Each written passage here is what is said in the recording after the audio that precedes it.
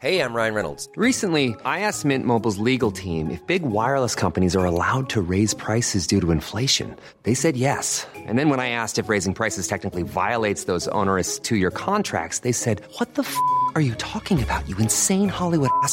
So to recap, we're cutting the price of Mint Unlimited from $30 a month to just $15 a month. Give it a try at mintmobile.com/switch. $45 up front for 3 months plus taxes and fees. Promo rate for new customers for limited time. Unlimited more than 40 gigabytes per month. Slows full terms at mintmobile.com.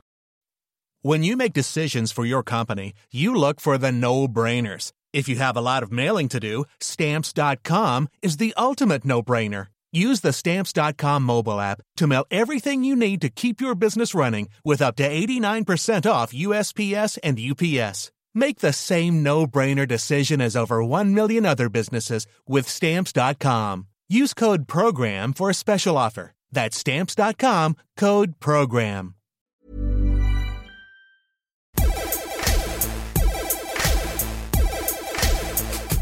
Good afternoon, good morning, good evening, wherever you are in the world. I'm Russell Tovey. And I'm Robert Diamond. And this is Talk Art. Welcome to Talk Art. How are you today, Robert? Today, Russell, I am feeling fearless.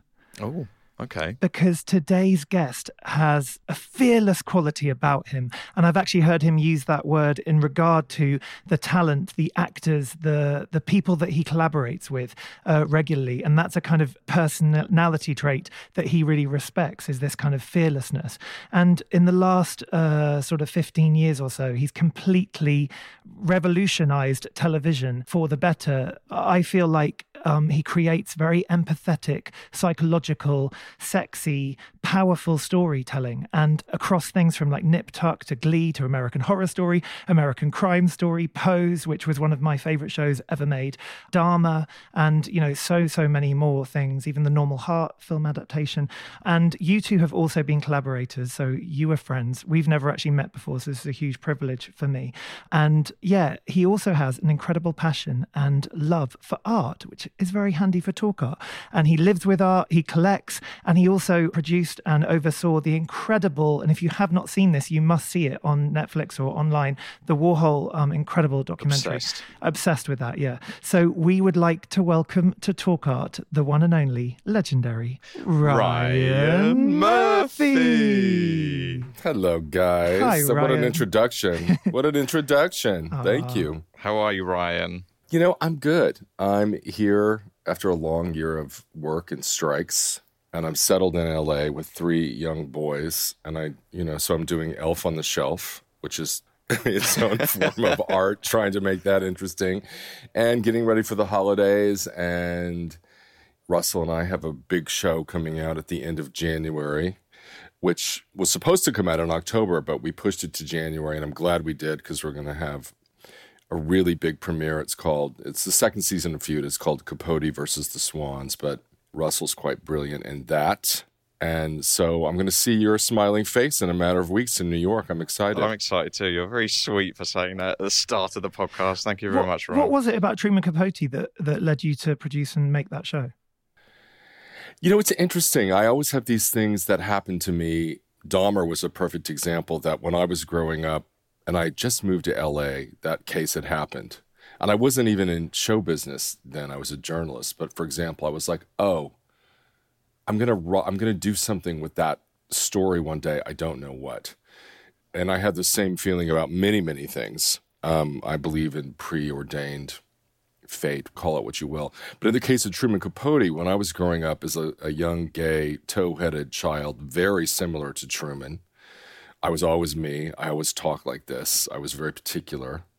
My grandmother I was very close to her. And whenever I would be at her house and we'd watch talk shows, and like the early 70s, which is how Truman Capote supported himself, my grandmother was always very interested in him.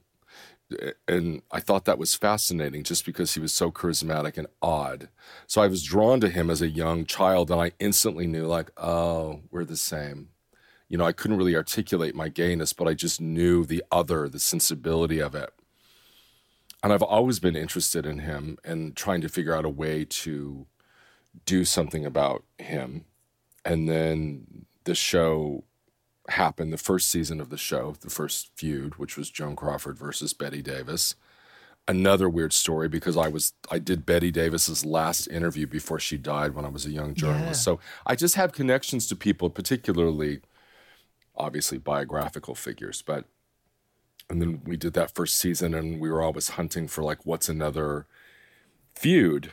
And I'm very particular about what it's going to be and how we're going to do it, because I have to have something to say as an artist to do that show, because feud is really about love gone wrong, not about hate.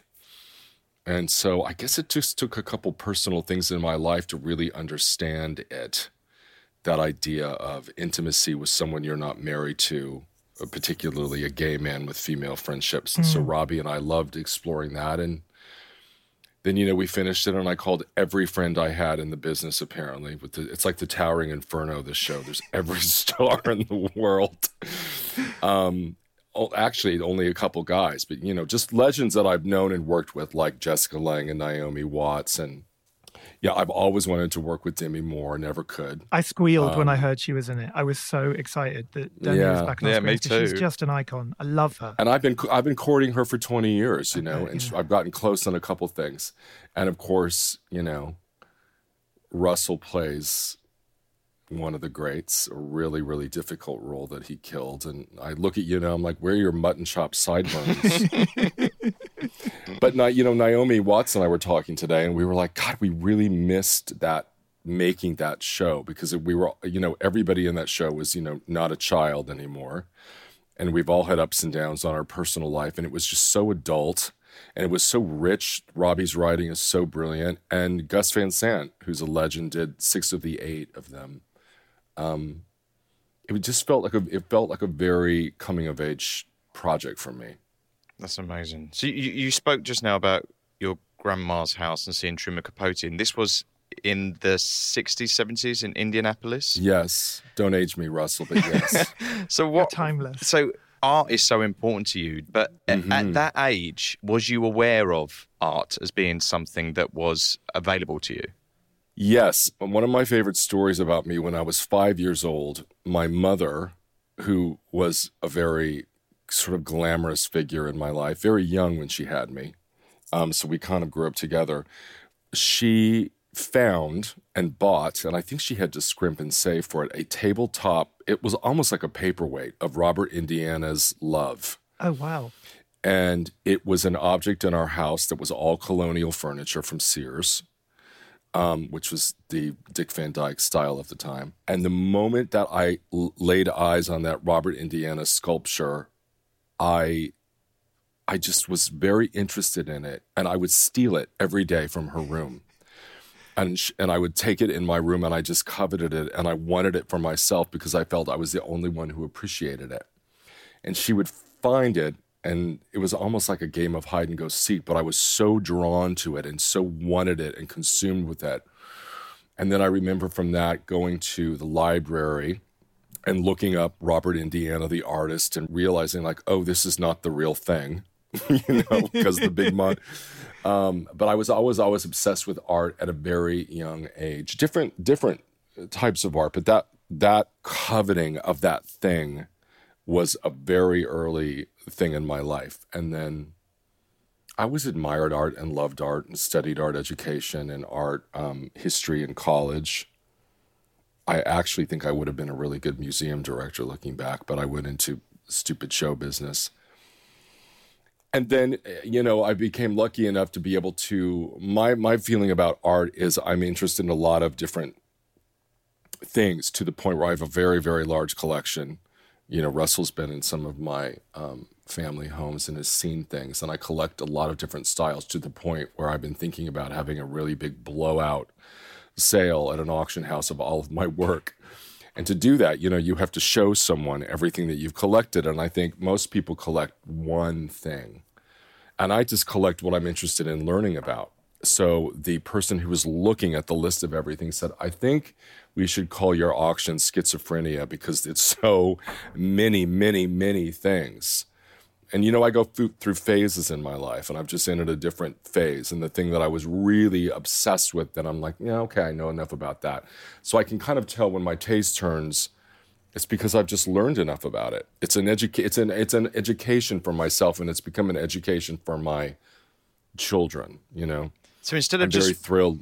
So instead of just reading about the subject, though, you feel like if you acquire work of the artist, it's like an even deeper education, and then you've learnt enough and you feel like the work can move on? Yes, I feel like I'm trying to learn something about myself at the moment. I'm collecting something. You know, one of the first things that I started to really collect in a major way was I got married in 2012 in Provincetown. And in that year that I got married, you know, I've always been interested in forgotten women, you know. That's a theme of my work. Forgotten gay men particularly is another theme. So in 2012, I started to learn about Helen Frankenthaler, who was very in the shadow of her husband and has, of course, now eclipsed him. And she painted down the street from our house in Provincetown. So I was like, oh, wow. And so I just began learning about her. I couldn't afford it then. But then once I could, I just started to really, really collect only two things, the beginning of her career and the end of her career. And I was interested in that idea of, at the beginning of her career, she really kind of painted for herself. And at the end of her career, she knew she had kind of made it. And she painted in a different way. So I like the beginning and the end of the Frankenthaler thing, that idea of obscurity to legend. So, you know, and it's been great because my children, 3 boys who are all kind of, you know, different, but have grown up knowing about Helen Frankenthaler. And in our dining room is this massive pink early Frankenthaler. And my oldest son at the age of 5 was like, are boys allowed to have pink paintings? I was like, what are you talking about? So it just sort of led to a great depth of curiosity about masculine, feminine, gender roles. And so then I was, you know, then at a certain point I reached my end of my Frankenthaler phase, and now I'm off to another thing. But I always have done that, you know. That kind of like irrepressible curiosity you have for knowledge seems to be something that underpins the whole of your career. And I was really fascinated by Provincetown. You've mentioned Provincetown because the location that you actually moved into was for 2 decades the home to an abstract expressionist painter, Hans Hofmann. Yeah. And I'm really fascinated about the way that you then preserved, you know, for future generations, which is kind of what I feel like you do in your work through storytelling. You know, you're kind of preserving these legacies of people that were not heard in their lifetime, or were misunderstood, or were misrepresented, particularly women, but also, you know, even in Dharma, like all of the kind of unheard, you know, women in that story and people of color and, you know, the Black community that was just ignored by the police. What was it like to actually take over someone's space that was an art studio and then sort of work out how to live within that? Well, it was interesting because my career has very much in a way that I you know, you don't really understand your career until I think 20 years in. I'm 25 years in now. And I realized, oh, my career has been about 2 things: unearthing buried history. Because when I was growing up, I'm like, where was my Andy Warhol? I would love to have seen that as a kid. I would love to have seen the Capote show as a kid. So buried history, and I've taken characters who in my early lifetime were marginalized and made them the center of the story. The heroes and heroines where they used to be sidekicks. But the Hans Hofmann story was interesting because I knew nothing at all about him. We lived in Provincetown. We had this kind of house at the other end of the town. And I would walk by this house that had huge 200-year-old glass-leaded windows. And I was just obsessed with these windows, thinking, oh my God, if there's an errant baseball or a rock, whatever, like I was always like very concerned about it. It was beautiful. And I was more concerned about the windows than anything else because it's so, I mean, Russell's been in that house. It's I've insane. slept in the house. It's incredible. Yeah. And a year and a half into our Provincetown life, that house came up on the market. And what was happening in Provincetown at the time was a true gentrification, you know, where these historic places, like that John Waters, a friend of mine, told me when he moved to Provincetown on my street, people had no money. They lived in trees. They made tree houses for the summer. And then the AIDS crisis came, and every other house in that town was boarded up or left in decay. And so I saw the house, and it was instantly magical. And the person who was selling it was quite brilliant because right before the showing, put banana bread in the oven and like had the fire going, and it was insane. And I saw it at Thanksgiving when you kind of want to home up. And it was made out of shipwrecks, that house. It was a 2-story kind of studio. And on the top story, you'd look over the railing and it would be like Helen Frankenthaler and Motherwell and all of these icons. And Hans Hofmann would be down there painting, showing people how to paint. And I was struck by 2 things. It was the second or third time that Helen Frankenthaler kept coming up in my life. And then I looked on the floor and there was all of this paint that was from Hans Hofmann. Then I found out there was another Boston couple that was going to buy this house and rip everything out and do like a restoration hardware thing. And I was like, well, I can't have that happen. And interestingly enough, a full circle moment, to buy that house, I had to sell the one Warhol painting that I had, which had belonged to Lauren Hutton. That was a Warhol skull. And I remember thinking, just bereft, like, oh my God, the one great thing I have at that point, I had to give to get. So I sold my Lauren Hutton Warhol and I bought the Hans Hofmann house. And it was the best thing that I ever did because it led me down this wormhole. Then a couple of years later, the main residence where he lived came up for sale. And I bought these things not so much to do anything but to preserve them and to study the original way that they had been used. And, you know, I found all these pictures with my designer, David Caffiero, and we recreated what had been and had been ripped out by time. And then I went on a wormhole where I was like, okay, well, I want to bring back to this house as many paintings as he made here and then were sold.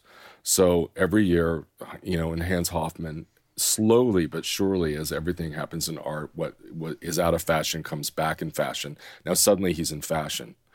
And it's so funny, I got like a call or an email the other day from Bob Iger, who's a friend of mine, who's my boss. And he said, I heard you collect Hans Hofmann, so do I. I was like, yes, a brother in arms. But whenever we bring a Hans Hofmann painting back that was painted in the studio, you know, we kind of have a ceremony because it's like a homecoming. It's kind of a magical, and I got to learn everything there is about not just him, but that period of time, and that he had a real love for other artists and taught so many people who far eclipsed him in talent and fame. I love that rule. But I became obsessed. I love that rule that the paintings that you acquire of his are ones that have been painted in that studio. How do you determine that? Because of the dates of them, and that's when he was occupied? Yes. Right. Yeah, so you kind of really know when he was like in a solitude period. He didn't paint or teach all the time, but you can track his career and know that he painted in solitude heavily in this era, which is a very different kind of look than when he was painting for students. So some of the paintings I have are things that he was making to show students how to do really color like blocking. demonstration works. Yeah. Yeah. Cool. And then some were the massive one I have, the masterpiece I have, was something that he was not teaching and he made for himself. You know, and so I've learned a lot. My children have learned a lot, and it's been a beautiful thing because that is what art is to me. Like I'm learning or I'm interested in something. And for example, like right now, I'm really leaving a figurative phase and moving into like minimalism and Greek and Roman first AD helmets. Of course. Which makes absolutely no sense. I think one of the most striking things in that studio is the original easel and the original stool, and they're all paint splattered, and they're just like these archaeological finds that are just, and they were there with the house when you acquired it. His painting board was there. The stool had been sold at a yard sale and was bought by a woman in her 90s, and when she died, I believe it was one of her kids said, I think you should have this. So I think it was either the easel or the stool. It might have been both. So they were reunited. So it's things like that that makes Provincetown kind of a magical thing. I also love the loft, which you converted into a kind of office, a writing office, but it's surrounded by the wooden, I guess the panels off ships or something, these kind of wooden boards that are on the wall, and they're all paint splattered. And I read that it kind of inspires people like yourself who would be writing at that desk, you know, looking at the paint. Yeah, I mean, I think the key in any of these spaces is if you can to keep them alive and not like just cold monuments. Like I've written a lot of things in that house, and I've had a lot of artists in that house. And then I found out this weird thing. in the 70s, very famous divas would come into town, like Lena Horne and Betty Davis, and they would sing down at the gay bars, and Betty Davis stayed in that house for a week. That's so I was like, wow. And Andy Warhol stayed in that place. No. So the world is very small and everything is connected. And I was just like, wow, that's kind of interesting. And when you interviewed Betty Davis, it was right at the end of her life almost, I think. But wasn't it like a really long interview? And you still have the tapes. Yeah, I do. I want to hear those tapes. I was like, what are you going to do with that? That's amazing. Well, first of all, my voice is really high because I was so young and nervous. But I'd never been in LA, and I flew to LA, and I had been writing her since I was 14 years old. Whoa. Fan notes. And then I became, and she would send back the occasional picture or something. And then she became ill. And I was old enough that I was very young still. I was in my early 20s. I had a syndicated column, and I said, I would really like to interview. And she said, okay. I was shocked.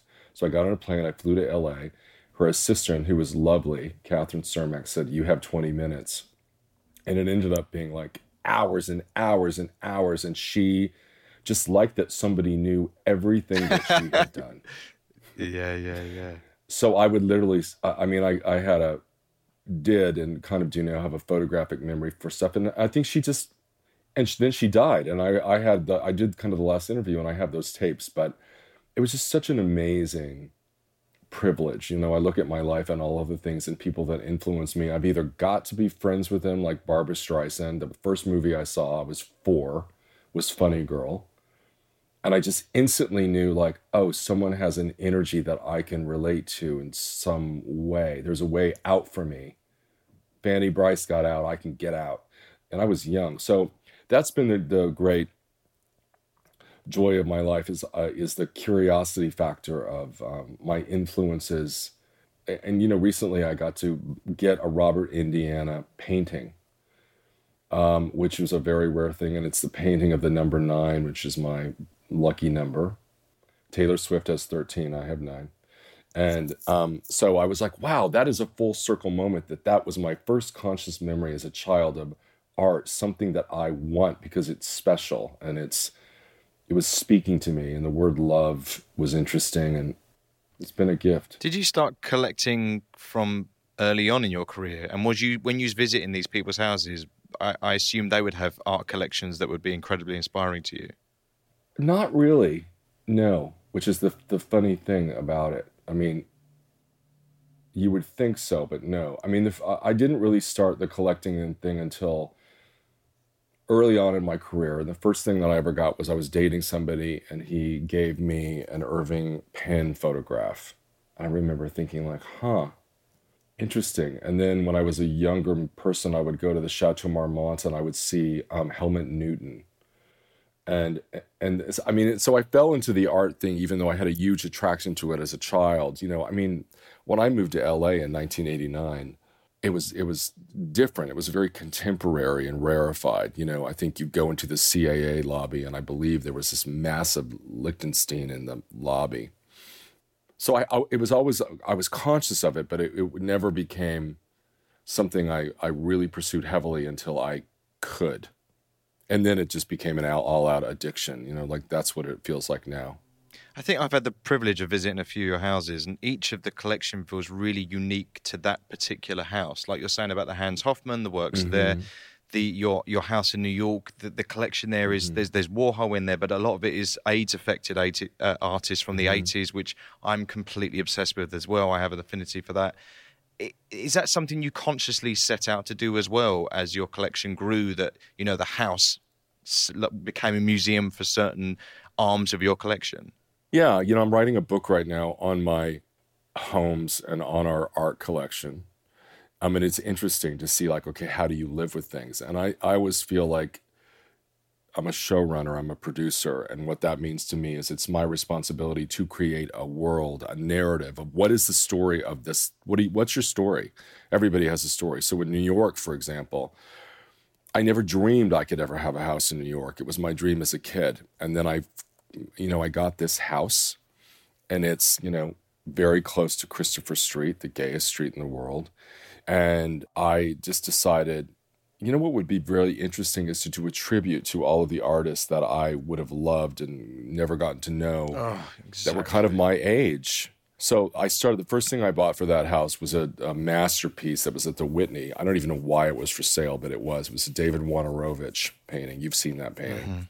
You've gasped at that painting, as one does. And it's truly a massive commentary, very beautifully done, about the AIDS epidemic. And then I started doing the Warhol thing. And so the house has changed a lot, but there's a lot of young artists in that house taken too soon, or specifically gay artists. Like, there's also like several Cadmus things and Warhol things, but I think every house it was the Hugh different. Steers for me were the works. Patrick Angus and Hugh Steers. You have these masterpieces, and I sort of discovered Hugh Steers through your collection and being photographed in like Architectural Digest, for example, and going, "Who the hell is that?" And what you sort of, by your kind of shining a light on these artists, brought them into prominence. Like, were you aware that you had that sort of power to do that? It was a very funny thing where I started obsessively collecting Patrick Angus, and I was just so taken by the story of how he was an AIDS artist, died really young, and basically all of his work, I believe, was in a relative's home in Oklahoma City or something like that. It was like in an attic. And it had been sitting there for years and years and years, and somebody had found it. And there is now a renaissance of queer art in New York. For a long time, that went out of fashion. And I went to a one dealer in New York who had 4 of them. And I bought all 4 of them. And then got them for a song, but I didn't really care. I never really care about those things. It matters to me, my connection to it. And then a year later, I saw one and I tried to get it, and the price had like tripled. And I had just realized that because it had been photographed, and everybody starts, I always think like things fall out of favor and then come back at the same time. There's some like weird current that happens in the art market. But my stuff has always just been personal to me, and the idea that I'm setting a story. For example, I'm doing a house now, and I just wanted to do something weird. So I've been collecting old master paintings for years and restoring them, saving them. And so I've just decided that this... Like what artists? A lot of them are like people you wouldn't even know. I mean, that obsession started with because I had done a show about Gianni Versace, and above his bed, in his bedroom, there was an amazing painting by a avant-garde artist named Sophie Rude. You don't hear the idea that female painters are in the old master class very often. And Versace had seen something in her renegade spirit. It's a very violent stabbing. And I tracked that painting down and got it. So that became my obsession. And so I'm doing this whole house in old master paintings that I've collected, and it's 2 stories high, and the top floor is all of these old masters. And the idea, I'm like, okay. So this should feel like a very rarefied hunting lodge. Let's do that. And the theme of this house is called Sandals and Scandals, because that's what all the paintings are. And and most of them are murder tableaus, because I've also had a lot of that in my career. And many of them are female artists who were, one, I believe, in the 16th century, I'm just tracking this down, was killed because she was an artist.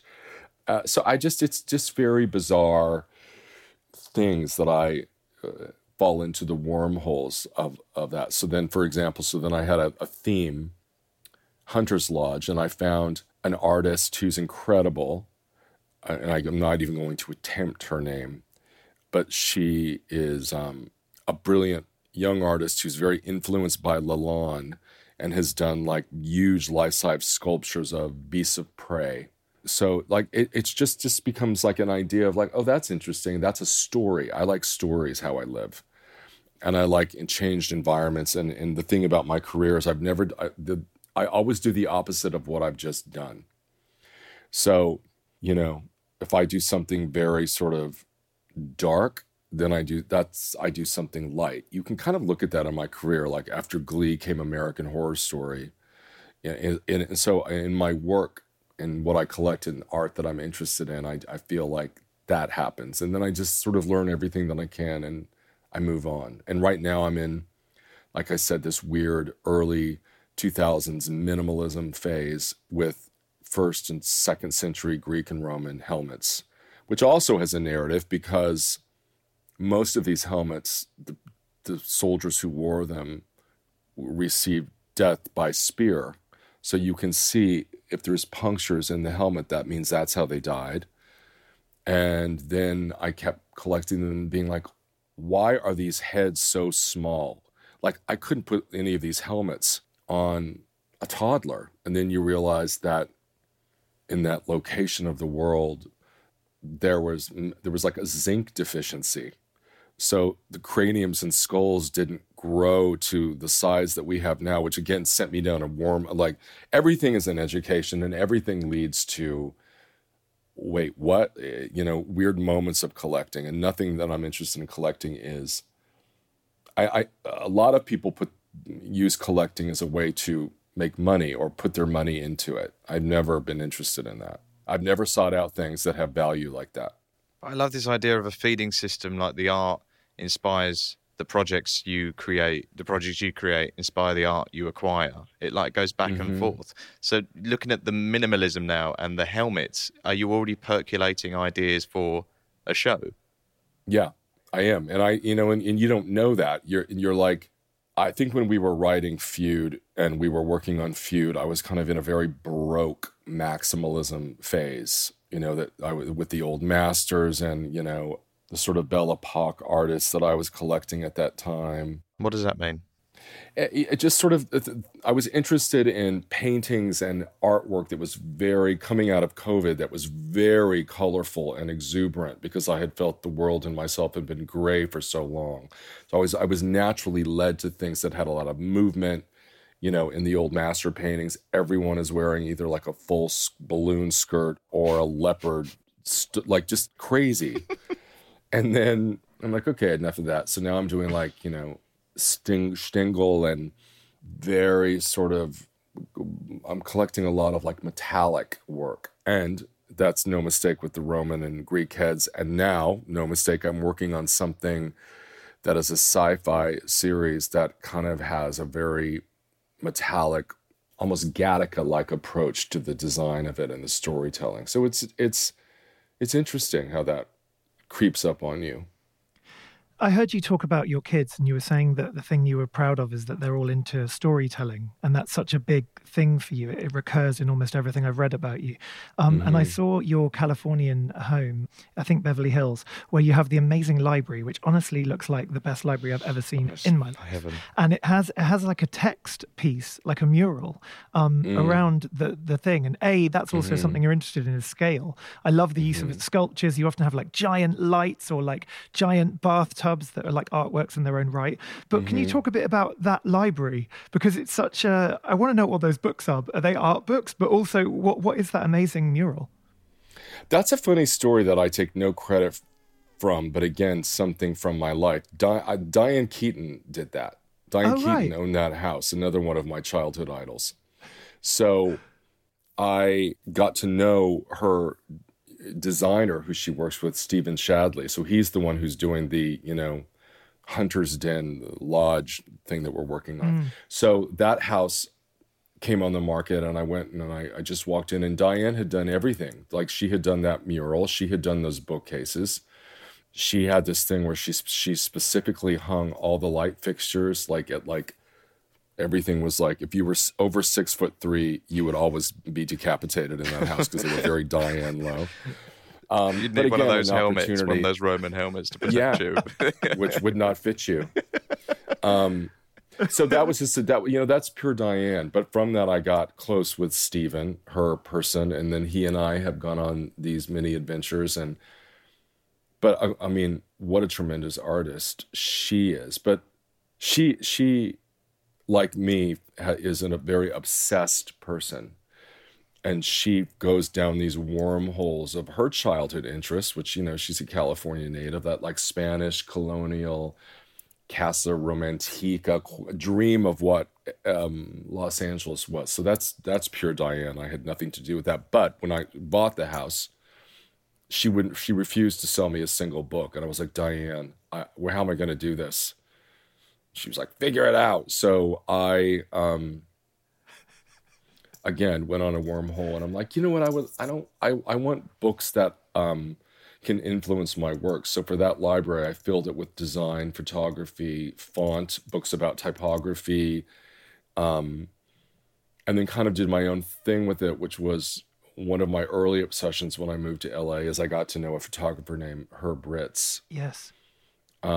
Another who shot LA, like, you know, he shot so many of those early 90s Madonna photographs and all the movie stars that they kind of looked dipped in sepia and cream. And that was my dream of what I wanted to do.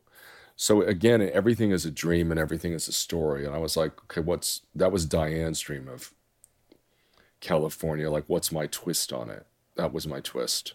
How often are you looking at art? And do you ever use advisors? I've met an advisor of yours over the past. We had a great night out at Sotheby's November last year. Is this an advisor you continue to use? And is this something that you feel like is a really good resource as a collector? Mm-hmm. Yes, I use a wonderful man. His name is Joe Sheftel, who is just very, very brilliant because he knows a lot about a lot of things. He was introduced to me by our friend David Caffiero, and I had never used an art advisor. I kind of was just following my own path. But what I like about Joe is I can say, I'm interested in learning everything I can about this one artist. Can you help me? What's available? What do you know? Are there people alive who knew them? So, and we go on adventures. You know, we go on a lot of gallery crawls. Sometimes not really to purchase, but to learn new. You know, Russell, you're so good at collecting new artists. I wish I was that good, but I'm much more, I think, interested in historical narratives. So Joe has been very helpful to me in that regard, like helping me learn about things and have access to things, not just with galleries, but with tracking things down, you know, and from all of my friends. Like, I've just learned so much. That's, to me, what art collecting is. John Dowd, who's a painter in Provincetown, who you met, around 6 years, turned me on to this painter named John Koch. And I don't even remember how. I think he showed me a picture of someone he deeply admired, who was a New York society painter, but was very overlooked in his time and just did incredible, magical things. So I sort of fell into this wormhole of wanting to learn everything about this artist. And, you know, I slowly started to collect them. And now I have like 20 of his works. And my dream is to have a huge exhibition that can put him in some historical context. And then I found out, like, you know, like Steve Martin owned one. And like, so like, you know, you found out like, oh, you saw something I saw. And that's always thrilling when other people share your weird, obscure tastes. But Joe, for example, has been very helpful in things like that. I really love... He also thinks I'm insane, by the way, but yeah. But all good collectors like we are insane, aren't we? It's weird. It's an addiction. I can't really put my finger on what it is, but it's compulsive, and I have to do it. And if I don't do it, I feel something's missing. Yes, but I do that every day. You know, I dedicate some part of my day to learning about something. You know, I have a process where I write late into the evening, and sometimes after I do that, I will turn to the art world to research something. You know, there's always something more to learn, which is why art's such a great hobby, because it is for the insatiable. I saw a video that you made for Sotheby's, and you were sort of picking works. They were having like a contemporary auction, I think. And it was really fascinated me, your choices, because they were all people that were kind of either on the margins or had been ignored in their careers. Like Stanley Whitney had made work for 40 years without really having exhibitions. And then now he's finally getting his moment. You even highlighted a painter that I've been obsessed with since I was about 20 called Maureen Gallas, who paints these amazing houses. But don't you think it's such an amazing time for art right now? Because a bit like you unearthing all of these stories within the work that you do on television and film, I feel like now is the time for all of these people that have just been ignored for so long to finally have their time to be heard. I do. You know, what has been very interesting about the art world, and it's not been a mistake, is I feel like the art world has become a theatrical world. And what happened was COVID, because I think the rarefied people who could go to look at art pre-COVID, you would have to be cleared for the most part to get in many of these galleries, to see them, to watch an auction, to bid. You had to be, that was not available to me as a young person, that kind of world. And then COVID happened, and they, to stay alive, put all of these auctions in a much bigger way online, and kind of figured out, I think, how to make them a theatrical events. And almost, it felt like modern bullfighting. Like when you watch a Sotheby's auction and you see 3 people going at this thing, it's like pure serotonin, it doesn't even feel real. And I think a lot of young people have discovered the art world through these auctions. And like I do, you watch one auction and you're like hooked, because it is adrenalized, and it is like watching a sporting event. It's like boxing, or it's just like, it's my version of football, I suppose. There's a winner and there's a loser, and there are stakes. And I think a lot of people through that process have learned about older people that have fallen into obscurity, he's not gone, but the Stanley Whitneys of the world. And it's lifted a veil of rarefication, and it feels much more mainstream to me now for many, many people to not just buy, but to learn. That's what I've noticed. And you can see it every year. Around this time, I look at auction attendance, online hits during auctions, and every year it's doubling. And people who are watching this cannot necessarily afford a $40 million Warhol or Basquiat, but they're getting the bug and maybe collecting contemporary people and making new choices, which I find is great. I always find the thing with auctions is that when that gavel goes down and you haven't won, or someone hasn't won, it's like a punishment. It's like, bang, you haven't won. They had. It's like you feel this sort of like guilt that you didn't actually have enough money to buy whatever it was you wanted to buy. Yeah, and and then what happens is you become haunted by the things that are lost. Yeah. That you didn't get. Do you have shoulda, woulda, couldas? Do you have big ones that you missed out on that you were like, ah? Well, my favorite story, not necessarily shoulda, woulda, couldas, but my favorite thing that ever happened to me in my collecting life, I don't know if I ever told you this. Did I tell you this Warhol story? Mm-mm. Well, I mean, you've told me a few, but yeah. Okay, so I was working on the Andy Warhol Diaries as a producer for Netflix, and you'd see the footage, and we were doing episode 2, which is about Andy finally meets someone with taste, Jed Johnson, who decorates his home, and he was just a pack rat at that point, but Jed put all the objects together in a great way. So there was this literally 2-second flash of a Maxfield Parrish painting above Andy Warhol's mantle, and it apparently was Andy Warhol bought it in the 60s. Maxfield Parrish was, a 1920s, 30s illustrator who did brilliant oil work, much of it of water, and almost these iridescent colors. And I was obsessed with it. I'm like, that's so weird that he was into that painting, which is very, very old school, brilliant.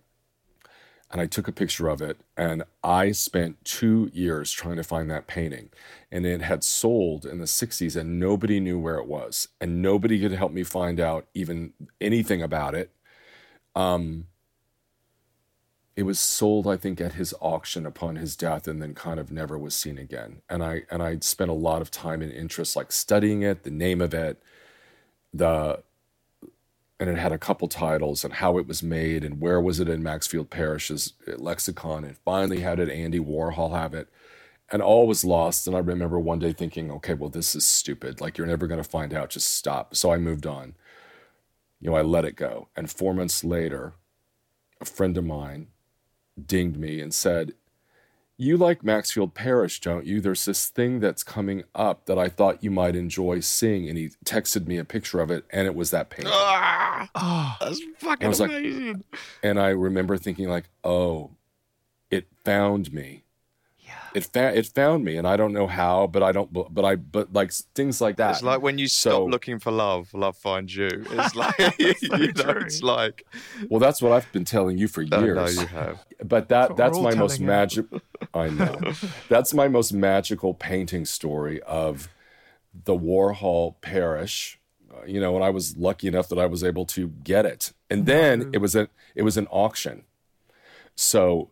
I couldn't, and I kept saying, let me just buy it, please don't put it at auction, please don't put it at auction. They were like, well, we have to, it's an estate. But I found it, so I was prepared, and it was me and this other person who was bidding on it. And it was like a blood sport. And I felt like if I have to mortgage every goddamn thing that I own to get this painting after this long of a hunt, and I got it. But I love the story of it. It's a story. Was it incredibly? Sounds like your next TV show. Was it incredibly expensive? Like more than? Yes. And did you love it because it was owned by Warhol? Did that add to the allure of it and the magic of it? I loved it because Warhol owned it and loved it, and it made no sense in terms of the other things that he had collected. But, he was so, like me, schizophrenic in his loves.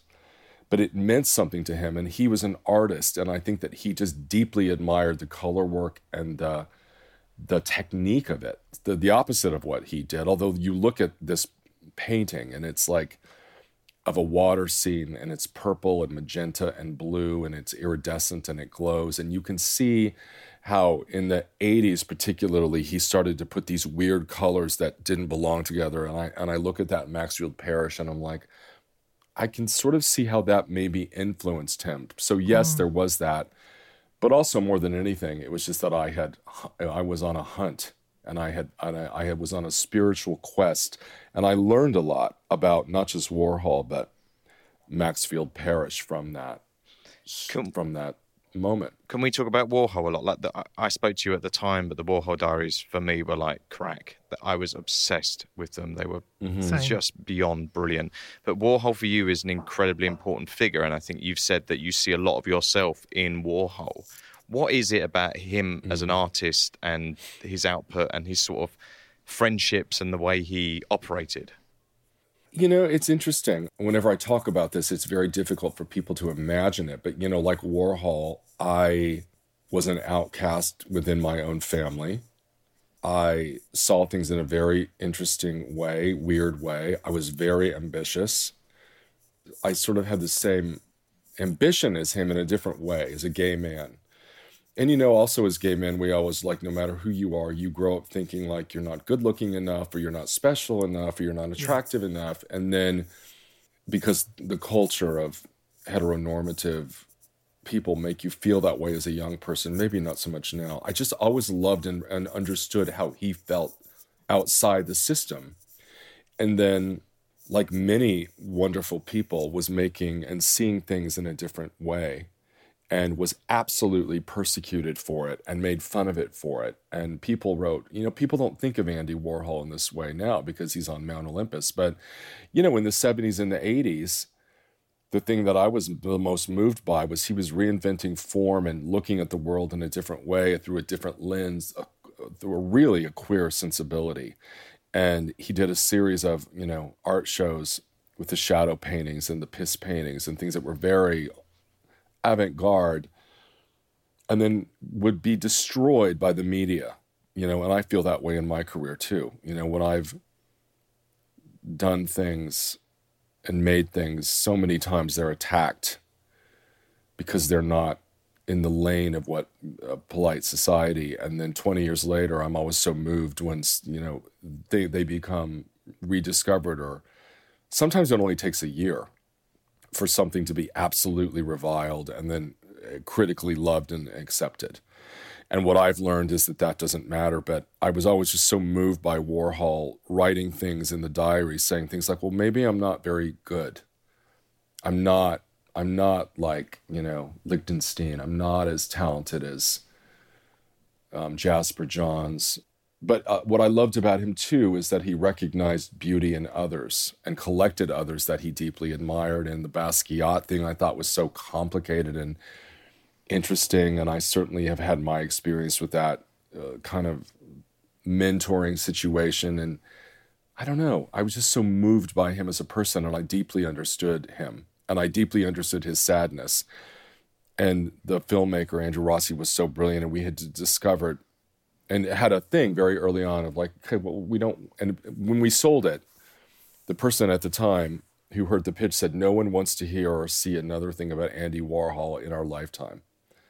And I was like, but you don't know, you only are looking, you don't know anything about his romantic relationships. You don't know anything about his boyfriends, his heartbreak, his longing, his process.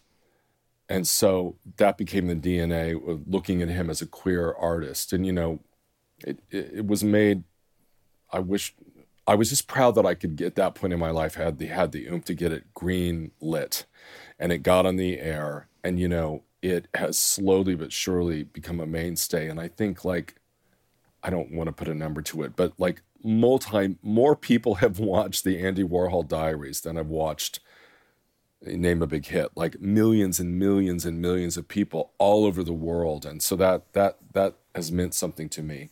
And I fought for it, and I wanted him to be seen in a much more complete way. And that's what I feel that show did. I feel like that idea of longing is so powerful as well, especially from a queer perspective. It's such a specific thing. And when I was looking at your whole life story, I kept thinking of this term, the outsider. And I was almost like, oh my God, your book could be called The Outsider. But then I discovered that you actually had a real passion for the outside in terms of like pruning your hedges, which I fell madly in love with. And then I was like, oh no, your book should be called The Gardener. Because in a way, everything you create is kind of like putting together a garden. Like I feel like your shows, you know, I've seen so many of them, but they have all these different, sometimes you have like actors you've never even heard of alongside a superstar that you haven't seen for 10 years, alongside someone that you are looking at in the newspapers that very day. Like there's this real combination of different plants in a way that creates this very Baroque kind of garden. Can you speak a bit about your relationship to nature and gardens? Well, that again was something that was harvested by my, literally by my grandmother. All my love of all of that stuff. And, you know, my grandmother was born in 1913. So she came of age in a period of great romanticism, really old school gardens and old school things. So I, you know, grew up, she wanted to talk about things that were in vogue in like 1922, which at that point, when I was growing up, that really had fallen out of favor, like chrysanthemums and, you know, like weird things. So I've always loved that. And, you know, I just, as an artist, like I want to be creative every day. And sometimes being creative can mean watering a plant or controlling the shape of something or letting it go crazy. And I'm working on a project right now that is like an insane garden that's 40 acres. That is a story which is designed to put things in conversation that you would never put together in a room. The conflict. And that's kind of the thing when I'm making something, I'm like, well, what's the conflict here? So if you look at something like the thing Russell and I did together, it's like, I want to put someone new in my life in this show that I have recently become friendly with and love and see. That would be Russell. I want to discover someone that I've never worked with before that auditioned, which was Tom Hollander, who plays Truman Capote, a complete surprise to me. I want to put someone in here that is a classic and true, that I know exactly what they can deliver, and yet they're going to be written for in a way that they can go crazy, which was like, you know, Naomi Watts and Jessica Lange. So all of these things, like gardens, like art, like shows, are conversations of things in conflict. And when you talk about art, I like to display art in conflict. Like, I don't like everything the same. So, like, I like a Helen Frankenthaler next to a Magritte next to her, like the things you're like, wait, what? And they when you do that, it forces you to examine not just what you're trying to say, but like what you're inspired by. But the gardens are a big part of the art, you know? And I try and, again, I go through phases. I'm leaving my clipping boxwoods phase, and now I'm moving into just something like, I want wild, insane, overgrown things, and yet in the art world I'm interested in minimalism. So I don't know, I think the title of my book, or whatever I'm going to call it, I think, which probably sums up this conversation and my collecting, is too many beautiful things in the world, which was another thing that Warhol and I had in common. Like, I really do feel, if you look at my life, I have dedicated my life to beauty and making things that were not seen as beautiful, which is a lot of the subject matter that I've written about too. I just think you're just like a curator of life, like you're saying about the gardens, but the way you curate casts, the way you curate teams you work with, your houses are curated. You have in your mind's eye for what that will be. Have you ever considered curating an exhibition of something? I know you were saying about like you want this sale potentially, but is there like is there a way of like bringing that into fruition? Yeah, I would really love that. You and I had a very brief conversation that I'm like, okay, we're going to revisit this in this year, where we talked about opening some sort of storefront in New York and doing something like that, which would be a real kick in the pants to me. And I would love doing that, because it's odd when you become the outsider and then you become the establishment, which is where I seem to be in my career. Like, I find that very startling, the idea of green light power or whatever you want to call it, that I can kind of make what I want to make and work, hopefully, with who I want to work with. And by that, I mean, at least I can get somebody on the phone and talk to them about, say, hey, I want to work with you. But yes, I would be very, very interested in that. And I would be very interested in, let's just do it, Russell. I don't know why don't we just commit to it? But like, it would just be a great thing to say every month we're showcasing things. And what I really love at this point in my career is bringing attention to, like you said, when you went into my New York house and you felt you learned something, like, oh, I want to learn more about Patrick Angus. Like, I like things like that. I like showcasing people who are in the shadows, or looking at people or artists in a way that you never did before. That's kind of a turn on for me. I like the idea of having a space where, it would be a conversation with me and you, where I would bring you a really super emerging contemporary artist, and then you would be like, oh, that really inspires me about this neoclassical artist, or this, this sculpture from like 12 AD or whatever. And then they would sit together and they would have a conversation for however long in this space. I feel like something like this back and forth. It's almost like a mini play between it's two theatrical, objects. Isn't it? But it's like, it's like from whatever our kind of like me and Rob creating and curating this show, is that we come from whatever our sort of interests are, and then we come together and then we bring that focus together. It's like you and me could come from our places of interest, and then we bring our focus together in this one space. And it's also so powerful, the knock-on effect of that, because like you seeing the painting at Ryan's house of Hugh Steers, and then you got a print of Hugh Steers. I saw that. Kadif Kirwan, the actor, saw that. We've all become obsessed with Hugh Steers. Well, I then curated a show on Hugh Steers. It's like, the David Turner Gallery in Paris, and it's like all these things. It's like a domino effect. Yeah, it is. I love it. But I think that's what art can do for people, is that it's like you find like-minded people. We're all fucking nerds, total geeks. Yeah. But it's such a the best thing that happened to me is when I lost my shame about being a nerd. When I was younger, I was so ashamed that I wanted to read, or I was interested in art. I didn't tell anyone because it wasn't what regular boys were doing. But as soon as I went, oh no, I do like this, my life just opened up completely. And it's so true, because when you connect to other people on that level, like mine and Rob's friendship is based on that. We were introduced by an artist we were obsessed with, Tracy Emin. And then it's like, and now here we are. It's like art can really, reveal so much about someone.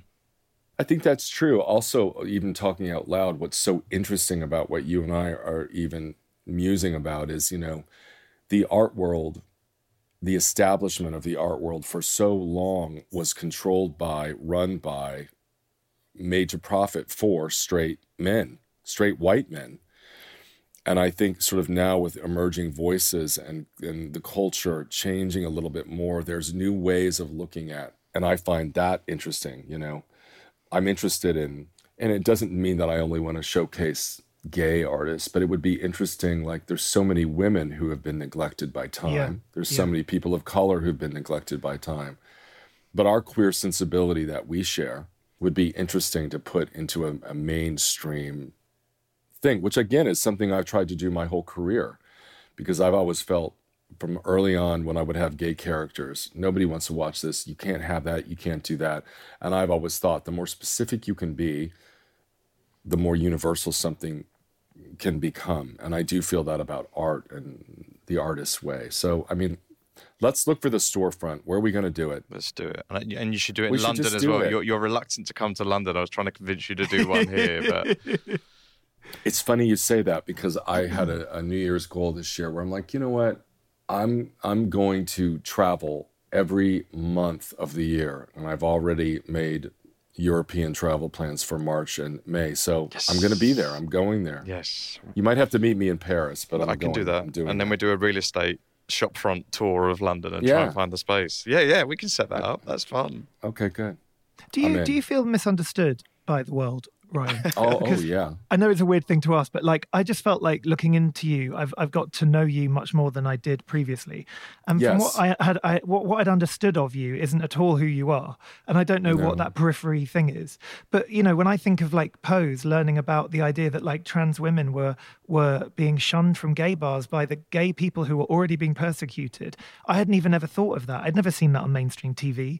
Like, and I feel like at the core of what you do is this deep empathy and a deep kind of solidarity and allyship for all kinds of people that have been pushed to the side and treated badly, even by other people who are being treated badly. And that seems to be like this kind of deep thing within the work. Why do you think people don't see that, maybe? I have learned I don't give two fucks anymore about why. And I did for a really long time. And again, things always come around and catch up. But, you know, there's something, and I think the stuff that I do that threatens you, people. And you have to understand, when I came of age, you know, the holy grail of television was The Sopranos. And the people who were writing about television were white, overweight critics, men, who loved a very specific kind of man, which was Tony Soprano, Breaking Bad. These were the things that they deified and canonized. And I think those works are tremendous, so I'm not slagging on that.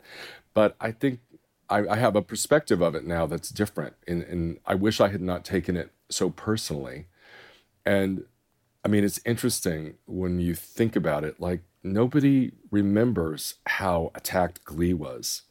Yeah. No one remembers the first season of American Horror Story, how hated it was and attacked over and over again. And I'm not talking about by fans. I'm talking about by the establishment. It was these things have very queer sensibilities.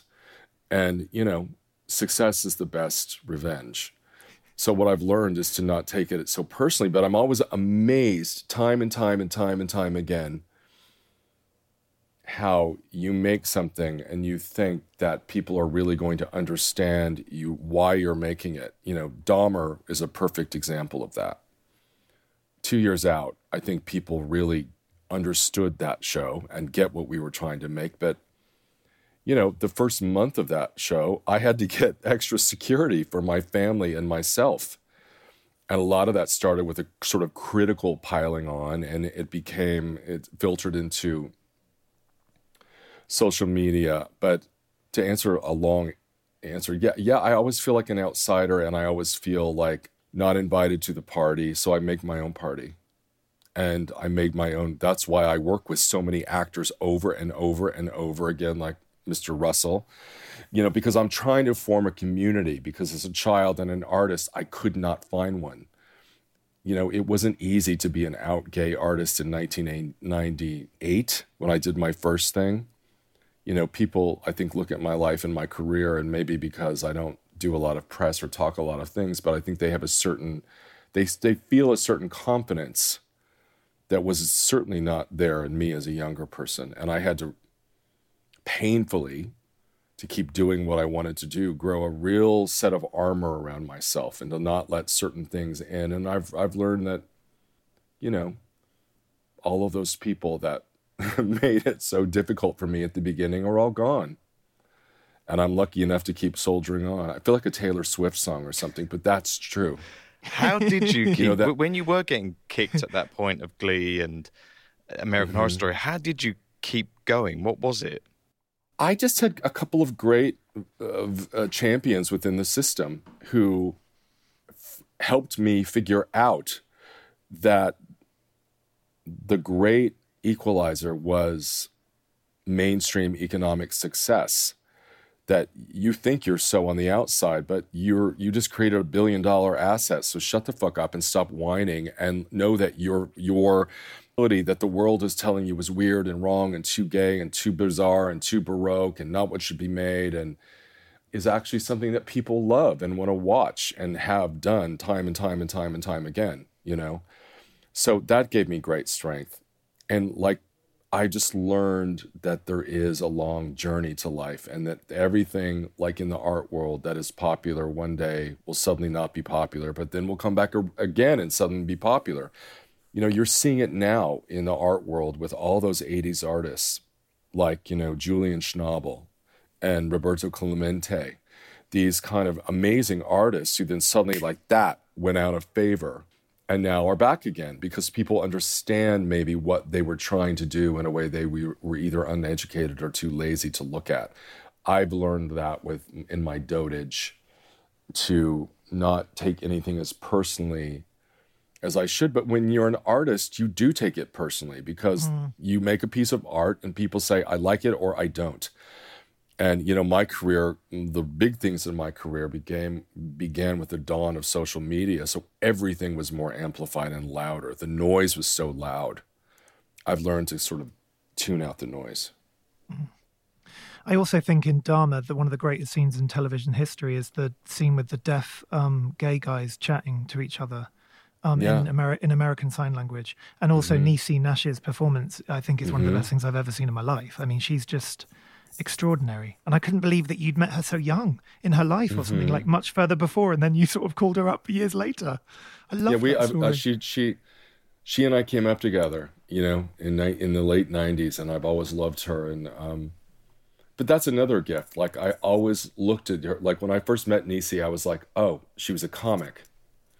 And she was beautiful and articulate and wild. And I said, hey, do you want to play a lobster? In the first show I did called Popular, and she was like, you're crazy, but yes. So she dressed up in a lobster costume. And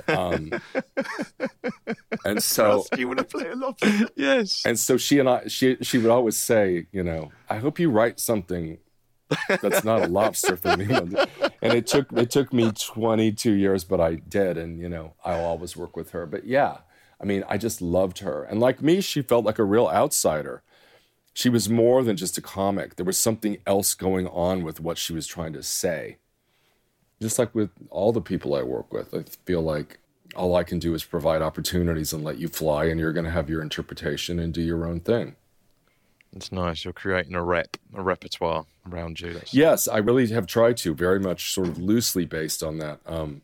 You know, what Orson Welles did. Another outsider who was trying to find a family and a community when there was none, and was not allowed at the party or not allowed at the table. So he made his own table. That's what I have always tried to do. And, you know, at any point I have 30 to 40 actors who are on my speed dial. And you may not know it, but I'm always thinking of, like, once I fall in love with you, I'm forever in love with you. So there may be a year or two where you don't get a Valentine in the mail, but that doesn't mean I'm not trying to find that next thing, you know, and that's been a joy. Well, we love your party, Ryan. Thank you so much for talking to us today. Before we get into our final questions, I heard a story that you said about Warhol that Jerry Hall told you about the lips, and then I've got a really good Andy Warhol story I want to tell before we get to our final questions. Can you tell us about that Warhol story? Well, the Jerry Hall story, which is so great because I love her, was that it, you know, in the way that she told, if he likes you, he'll paint within your lip line. If he doesn't like you, you'll get a messy lip. And I think that's kind of true. Like, you know, like the pristine icons have, like, nothing goes smeary. But I thought that, and I had never thought about that. And I always thought, oh, that's such a wicked thing to do. And she had figured it out. But that's my Jerry Hall story. The other one I found out recently is that Andy would go to a barber's or a hairdresser's in his wig, and they would cut his wig, and everyone would pretend it was his hair. And then 2 weeks later, he would go back in a longer wig, as if his hair had grown. And they would do this whole charade again. And then he would go back with a longer wig. It's just so fucking amazing, isn't it? Yeah. I mean, that's the other thing that I loved about, you know, Andy Warhol, is just a complete invention of his own imagination. And and at the time was seen as ridiculous. But now you look at that wig, the armor that we were earlier talking about, and it's like he was smarter than anybody else. He created something out of ether that is iconic and cut through the culture and the noise, which is hard to do. And I feel that in my life, that I'm like this weirdo, and I have created myself from my interests and loves, and I'm a little flamboyant. I'm wearing a cape to the Capote premiere, so get ready, Russell. I'm ready. But, I'm ready. Yeah, we're so all things getting like ready that. for that. Can't wait. Yeah. After your Met Gala looks, oh my God. Oh, yeah. Iconic times. The meme that goes at me is Liberace. I was like, what did I do? But I loved him. I got to meet him. Did you meet Liberace? You met Liberace? I met Liberace when I was in college. He came to my college, and I was a reporter, and I did an interview with his costumer, and I got to meet Liberace. Oh my God. What other famous artists have you met then that have really been impactful to you? At this point, I think you'd have to, of my lifetime, you'd have to say, who haven't you met? Or who, because I was saying that the other day. I was like, do I even have a bucket list? All of those people that I was obsessed with as a young person, I'm talking actors, maybe not artists. I never met Warhol, sadly, but we have many people in common, so I feel in a weird way I did. But yeah, I mean, name somebody, and I'll like. Hockney, you ever hung out with David Hockney? Met in passing, but never talked to. Like when you were younger and interviewing people, were there artists that come up then? Like, did you ever meet Lichtenstein or? No. And I sort of feel like at that point in time, I didn't have as much access to the art world, as I would now. But like Ellsworth Kelly or... It sounded like you were meeting Cher. I think you met Cher like 9 times, and then she was like, you have to stop interviewing me. Cher was like, go away. Yeah, but the thing that I'm also, I'm trying to seek out artists who are working today that I like to pay, studio visits to. Like my favorite sculptor working is Barry Exball. And I got to go to his studio and see him work and cut my foot on a piece of marble out in the yard. And so I'm very lucky and blessed to be able to do that with more contemporary people. Absolutely.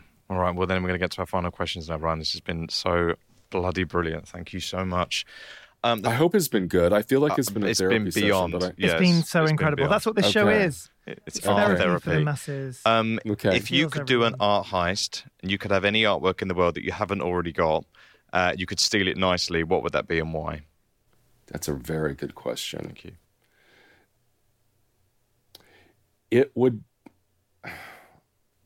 I guess because of my lineage, it would probably, and my first thing, it would probably be the huge, massive, original Robert Indiana Love sculpture that's like 8 foot tall. I would steal that because it was my beginning as a baby. That would mean a lot to me. I would probably, he did additions, but I would probably try and track down the first. Where did your family one end up? Yeah. Did that not end up with you at some point? I don't know where it is at this point. I think my mother still has it in her house, and she learned to hide it from me, so as one would. She's got an elf on the shelf on the Rob Indiana, yeah. Yeah, that's my elf on the shelf, the Robert Indianas. Yeah, that's probably the one. Okay. The other question we ask every guest is, what is your favourite colour? Black. You wear a lot of black, actually. I've noticed that. I do wear a lot of black. I mean, when I was a younger person, sometimes I put on the color, but I just realized that my creative mind and my life was so chaotic that I just wanted a uniform. So I wear a lot of two people. I wear a lot of James Pearce and I wear a lot of Rick Owens, and they're kind of just like, that's my uniform. I have the same pair of Ann Demeulemeister boots from 1997 that I've had resold 15 times. And my favorite painting is a Magritte painting that is one of his rare paintings that is in black and white and gray. And it's of the darkest day of World War II in his estimation. And it's very black. And when I was a child, I would always say, what's your favorite color? Black. I mean, nobody back then was saying that. I don't know why. To me, it's all the colors and an absence of color, and it can be whatever you want it to be. Amazing. And what is the best advice you've ever received when it comes to your art and art collecting? My best advice that I never received, but I have learned, is never listen to anybody but your heart, not your head. Only listen to your heart. Like when you see something, I do believe in love at first sight. I do believe in that. And everything that I've ever purchased is that thing. It's like your heart swells a little bit. You lean in a little bit. And I only bought one thing in my whole life as an investment that I was like, I don't know. I don't want to say what it is because the artist is very popular. And I held on to it for a year, and then I sold it at a loss. And I was like, see, this is what happens when you don't have a connection to your thing, a kind of an animalistic, whenever I see something that I ultimately buy, the first words I think of is, I love you. I feel like I'm telling that artwork, like, it's something that I find myself saying to something I see. It moves me in some way. And I want to keep being moved by it. And I want to share why I'm moved by it with other people who may not see in it what I see, but maybe could, which sounds very romantic, but that's how I view art. I heard you also describe casting a bit like that process when you're putting together a group of people for a show. When you're like watching people on videos or you see them in person, you would sometimes sort of, there's just something and you're not even sure what it is, but it's just like, that's the person. Yeah. I think that casting is also like falling in love, but it's also about falling in love with the artist and sort of educating yourself about where did they come from, where are they in their career, who's up, who's down, who has something to say. A lot of times for me, it's like, who needs a break? Sometimes that matters to me. How also, like, my favorite thing to do is reinvent people and reintroduce them to people. I'm like, you need to still be in love with this person. You've forgotten them. I've had that so many times in my career, and luckily some of those people have won awards for me in that moment, being like, how are you not working every day? How are people not seeing you of all you can be and what you can do? And a lot of times actors, like artists, get typecast. And I like breaking that. I was also blown away at your, I think it was Golden Globes, like Lifetime Achievement Award or something, but it was this big award you were given. And the way that everyone you brought out in the audience that you'd invited for dinner, you sort of spoke about each and every one of those actors and what they meant to you. But they were all like openly who they were. So if they were lesbian, they were openly lesbian. If they were openly gay, they were. And it suddenly made me think Russell's always been that too, because Russell as a British actor was an anomaly. There was no one like him at the time. Like I remember when I first met him, I was like, you're openly gay. I was in a band and like, I was told not to say I was gay at the time. You know what I mean? Like by my management. So for years, I was always confused. I was like, am I meant to say I am? It was horrible. But I remember meeting Russ and being really impressed by that kind of conviction of self. And like, actually, if you don't get a job, fuck it. I can't not be who I am. I really respect that. Yes, and you have to realize that that's happened in only the past 10 years. It's a generational thing. And Russ, I say this to other gay actors like Matt Bomer and Russell. I say, you don't even know the effect that you have had on young people who before you thought, I cannot be who I am and be in the entertainment industry. I have to lie. I have to be miserable. I have to drink. I have to do everything I can to white knuckle it. And so for someone like Russell, who I deeply admire, the legacy is not just on the work, it's on the world that you built and the bridge that you built for other people, and that is something that you don't know now because you're in the middle of it, but don't underestimate or overestimate that. It's a huge, subtle thing, the shifts in culture. And, you did that. Your group of guys and women did that. And I was a part of that in my own way too. And, in our own weird way, we tried to change the world, and we were not just artists, we were activists. Totally. I actually feel like what you've done is radical, to be honest. It's a radical shift of culture. And people talk about, oh, this artist shifted culture or that performer shifted culture. But actually, your body of work, Ryan, 100% is a radical activist statement in a way. It continues to be it's so, profound. Yeah. See, this is why, can you review all of my work? Because you get it. You should be the only review I ever read, which I don't read. Well, luckily, podcasts last forever. It's just evergreen content. I know. But you're so kind to say that. People are going to keep hearing this on loop. Yeah. I feel that now. I definitely didn't feel it at the beginning. Like, I've always been a person, I have a medical thing where it's hard for me to sweat. I have to work really hard to sweat. I have a very low thyroid. And I think that that also applies, like the effort that I felt, that I went through and how hard I tried. Being half Danish and having Danish, resting bitch face. I think my attempt and my efforts were not, people didn't think that, but thank you for saying it, because I certainly felt it. There's a pic of you in the New York Times with your kids on Halloween, and they're wearing masks. I think it's just two of your kids at the time, but you were like giving a little grin, and I just thought, I loved that picture, because when they grow up, it just shows how proud you are. They're like your proudest achievement. I thought it was a really fucking cool photograph, actually. Yeah, and that was because it didn't have the resting bitch face. That's why I'm saying it. Yes, and that was also a point in my career, where I had been kind of in some weird jail for 2.5 years. Nothing, I couldn't catch a break. And so I sort of had these things that kind of clicked. And, people were like, oh, okay, he's still here. He's still contributing in some way. Yeah, that period of my life, that was a fun, I remember that photograph in that day, and I was like, oh, I feel so blessed to still be able to do what I do. Yeah. And with my kids. Before we go, can I quickly just ask you, when you're writing, like, for example, I heard when you first met Lady Gaga, she called you up or you spoke to her on the phone and she said, I want to do a show with you. So you said, I'll come back to you in 6 weeks' time. I'm going to go away and think about this. And then apparently you wrote loads. When you're writing in that kind of obsessive 6 weeks, say, what are your snacks? Do you listen to music? Like, what is it like? Have you got a real discipline to the way you write? And what are you eating? I never eat. I never eat, like, when I'm writing. Like, I'm not, like, that. It's never tight. I'm not a snacker. I don't do things like that. I write really late at night for the most part. So usually at that point, in my age, when I was younger, I'd be like, maybe I'd have a glass of red wine or something just to turn off. But I don't do that anymore. But I'm a very late night writer. And then I edit everything and refine everything in the morning. So my nights are devoted to purely subconscious, let everything flow, knowing that you're just trying.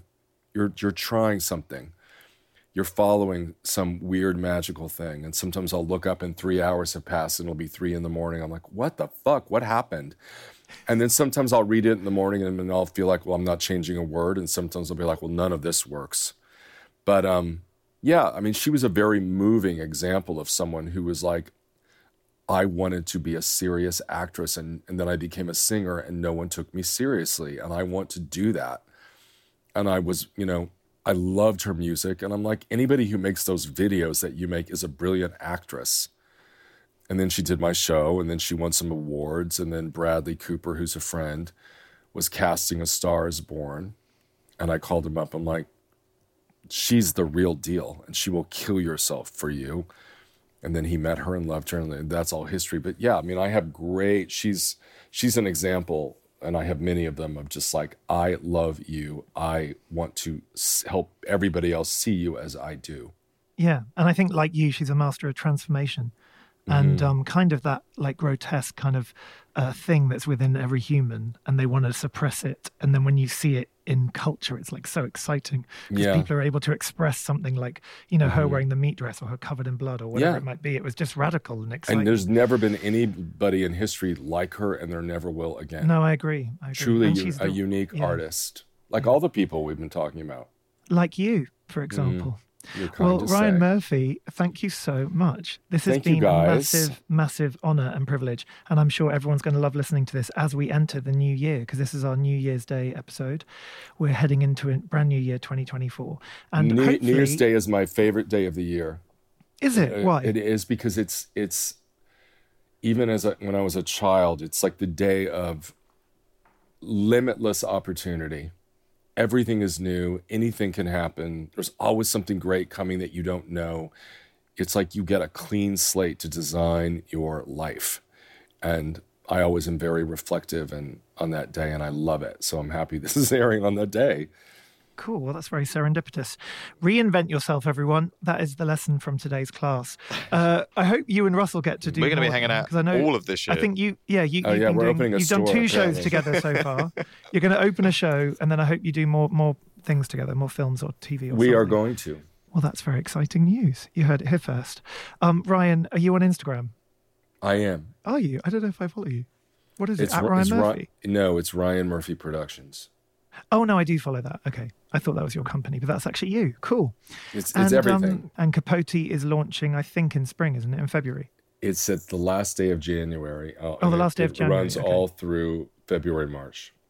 And that is directed by Gus Van Sant, who we also interviewed recently. So if you want to hear about that show, I think we speak a bit about it in that episode as well.